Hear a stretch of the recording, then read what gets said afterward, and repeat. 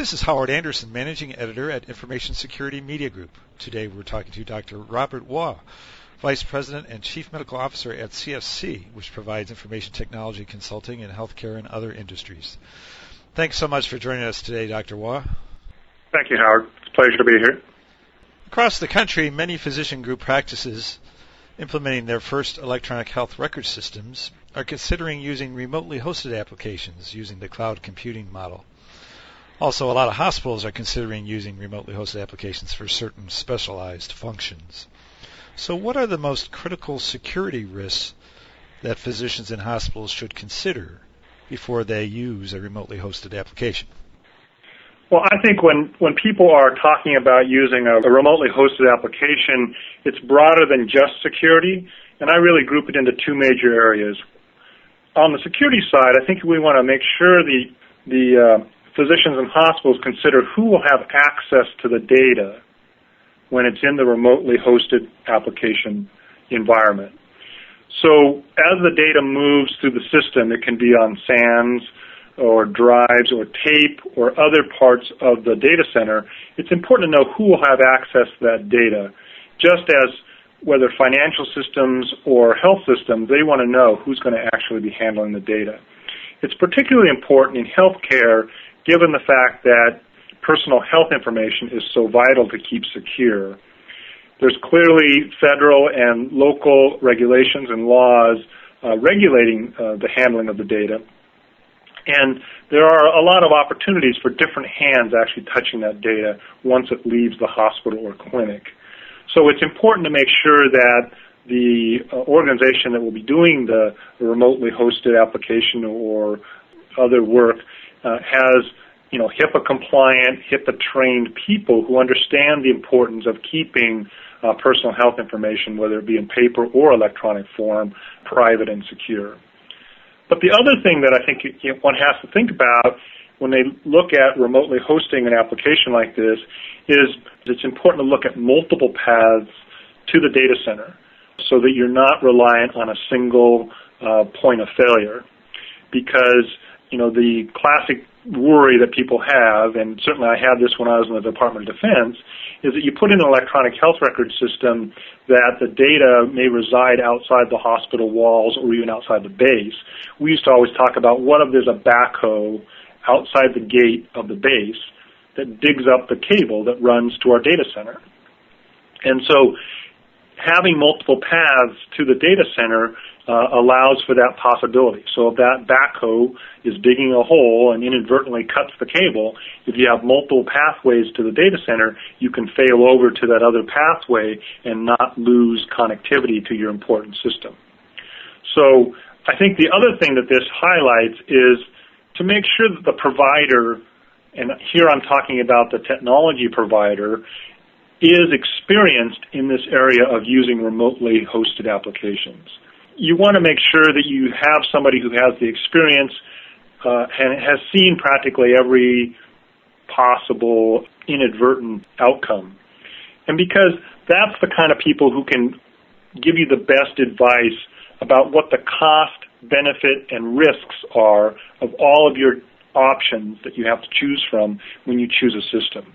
Because you obviously want to shoot for the highest reliability, highest availability, and highest security at the lowest cost. But all of those choices will have trade-offs. And you want to use somebody who can give you that advice based on a great deal of experience. Companies remotely hosting clinical software are considered business associates, and so they must comply with HIPAA. What specific security information should be added to business associate agreements with these vendors beyond what's included in agreements with other business associates? One of the things that I think people need to be thinking about when they write these contracts is making sure that it's absolutely clear in the contract who has the responsibility for security and what is the time phasing of that responsibility. In many cases, these contracts are written for multiple years, and it's not uncommon to see a comment something like, the provider of the service will comply with all current federal regulations, which sounds very reasonable, but it's important to remember that current federal regulations may in fact change. So, it's been a long time since the initial HIPAA regulations came out, and with the HITECH Act, there were some additional changes to data security. They really focused a lot on information security, encryption, the need to do an annual risk assessment. So if you have a contract that was written before the HITECH Act came in place, at the time the contract was initiated, all parties were complying with the current federal regulations at that point. But then several years later, new regulations come in place, and it's important to have in the contract what is the plan when new regulations come out? Whose responsibility is it to comply with those? What's the time frame expected that you would be compliant? Who bears the cost of changing the system or adding new layers of security to become compliant? And so I think those are things that have to be added into these kinds of contracts because they're a little bit different, because many of them span for a long period of time. And so it would be important to factor in the environment that we're in today, which is a really evolving and changing privacy and security regulation environment. What questions should potential users ask about how the company hosting the application uses encryption specifically? Well, I think when we think about encryption, you think about data, and the data can be at rest, in transit, or in use. And so it's important to think about those three phases in which data exist, and how is encryption going to be used to protect those data in those various phases. And so that would be an important thing to think about because there are differences between at rest, in transit, and in use. It's also important to think about the keys, the encryption keys, and make sure that they're not stored in the same place as the data. I think that's fairly standard in the industry, but it is important to keep those two separate so that if there's a failure of the source, you don't also lose the keys. But I think when you think about data encryption, you ought to really think about a broader issue, which is if you think about data in general, as I said before, there's the at rest, in transit, and in process. There's data creation, there's data transformation, there's data storage, there's data transfer, and there's ultimately data destruction. What should potential users ask about how data will be backed up and about how the vendor handles security in its data center? Well, when we talk about data backup, there's always a cycle. And so I think it's important to agree and understand up front at the beginning of the involvement with a data center is what is the normal schedule, and does that meet the requirement of the situation that you want it to? So oftentimes they talk about when you talk about backups, there's sort of generations. There's sort of a grandfather, father, son version of the data, and as it gets, it sort of matures over time. But you can see the sort of generational part of the data backup process. And many systems will provide a last full backup. We happen to have a client that's a major medical center at one of the Ivy League schools, and what we do is every month we drop a monthly tape with the latest full backup. So if anything happened to the data, and they weren't able to get to our system, they would be able to rely on that last full backup, and the gap between the time they got it and the time they needed it would be fairly short, and so they have essentially a full backup of their system. So that's one thing to think about when you think about backup. And then with security, it's important to remember that when you look at security, there's really two pieces. One is the physical or technology security, but there's also the people and the process. And so you want to make sure both are as secure as possible. Because many times breaches do not occur because there's a technology failure. There's usually a human process failure. Somebody loses something or somebody leaves something unattended. That's not the technology that does that. That is often a human process. And so you want to make sure that both sides are as high level as possible. The technology in place to secure things, but also the people and the business process and who does what is as secure as possible as well.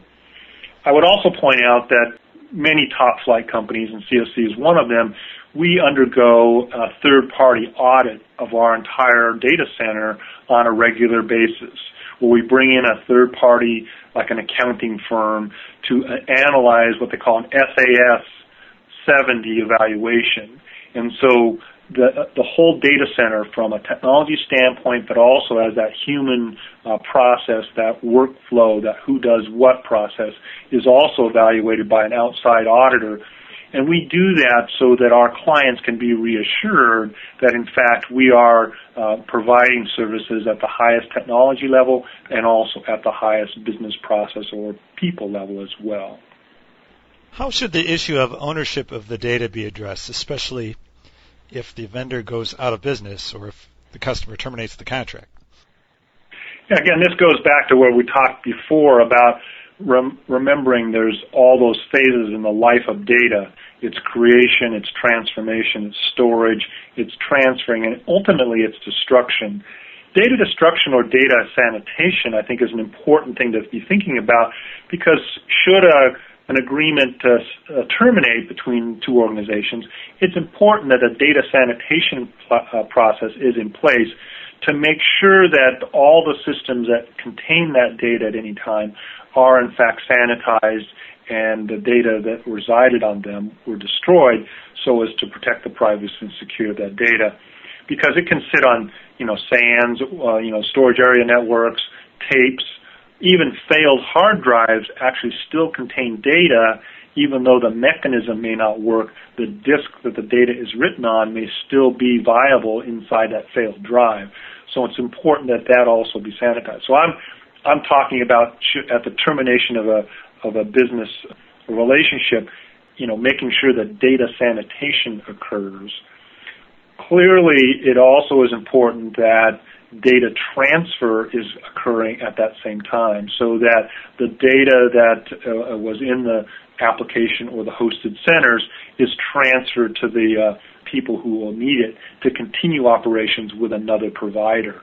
And so, we have to make sure, again, contractually, at the beginning of the relationship, there is a provision that outlines very specifically how that eventuality will be handled should it come up. It's always better to deal with it at the outset of the contract as opposed to, at the last minute when it comes up at the end of the contract. Finally, are there any other security questions that are important to address before using cloud computing?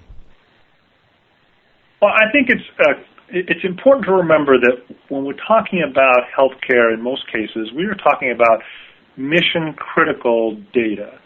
And so it is important to deal with it just like other industries deal with mission-critical data. Financial industries obviously have dealt with this issue for a long time, because if they don't have access to the financial data, they're sort of out of business. In a way, healthcare can be the same way, and it can actually be detrimental to patient care, which makes it even more mission-critical than, I think, even financial information. So I think it's important to have good transparency into how a data center runs.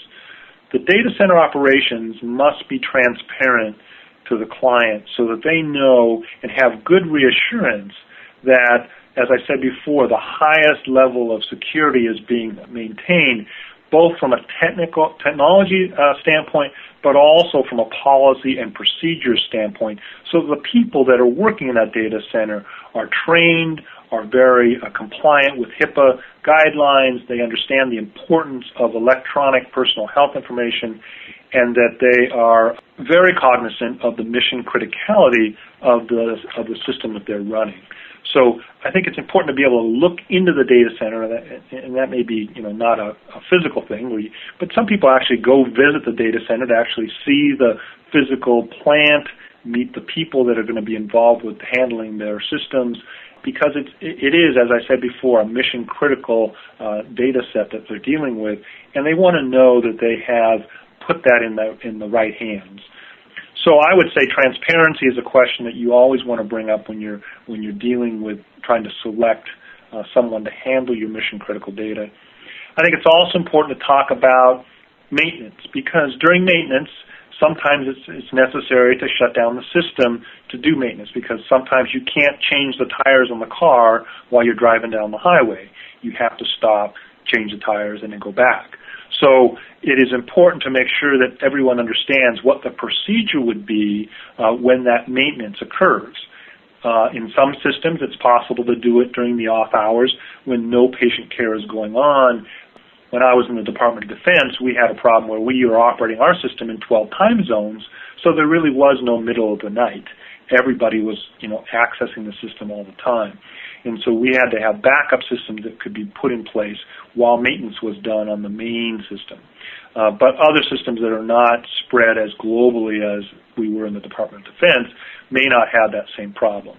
But knowing when the system is going to go down and when it will come back up is critical, I think, when we deal with these systems. And so people know to prepare and have a contingency plan when they can go to some sort of a alternative format, whether that be paper or another system, where they can utilize that to maintain the ability to continue to take care of patients while the maintenance is going on. And as we all know, we see it all the time, even on our personal desktop machines. There's patches coming out all the time from the software vendors. Microsoft, I think, is well known for sending their patches out on Tuesdays, and so that often requires a maintenance of the operation. Okay, well, thank you very much. We've been talking today with Dr. Robert Waugh of CSC. This is Howard Anderson of Information Security Media Group. Thanks so much for listening.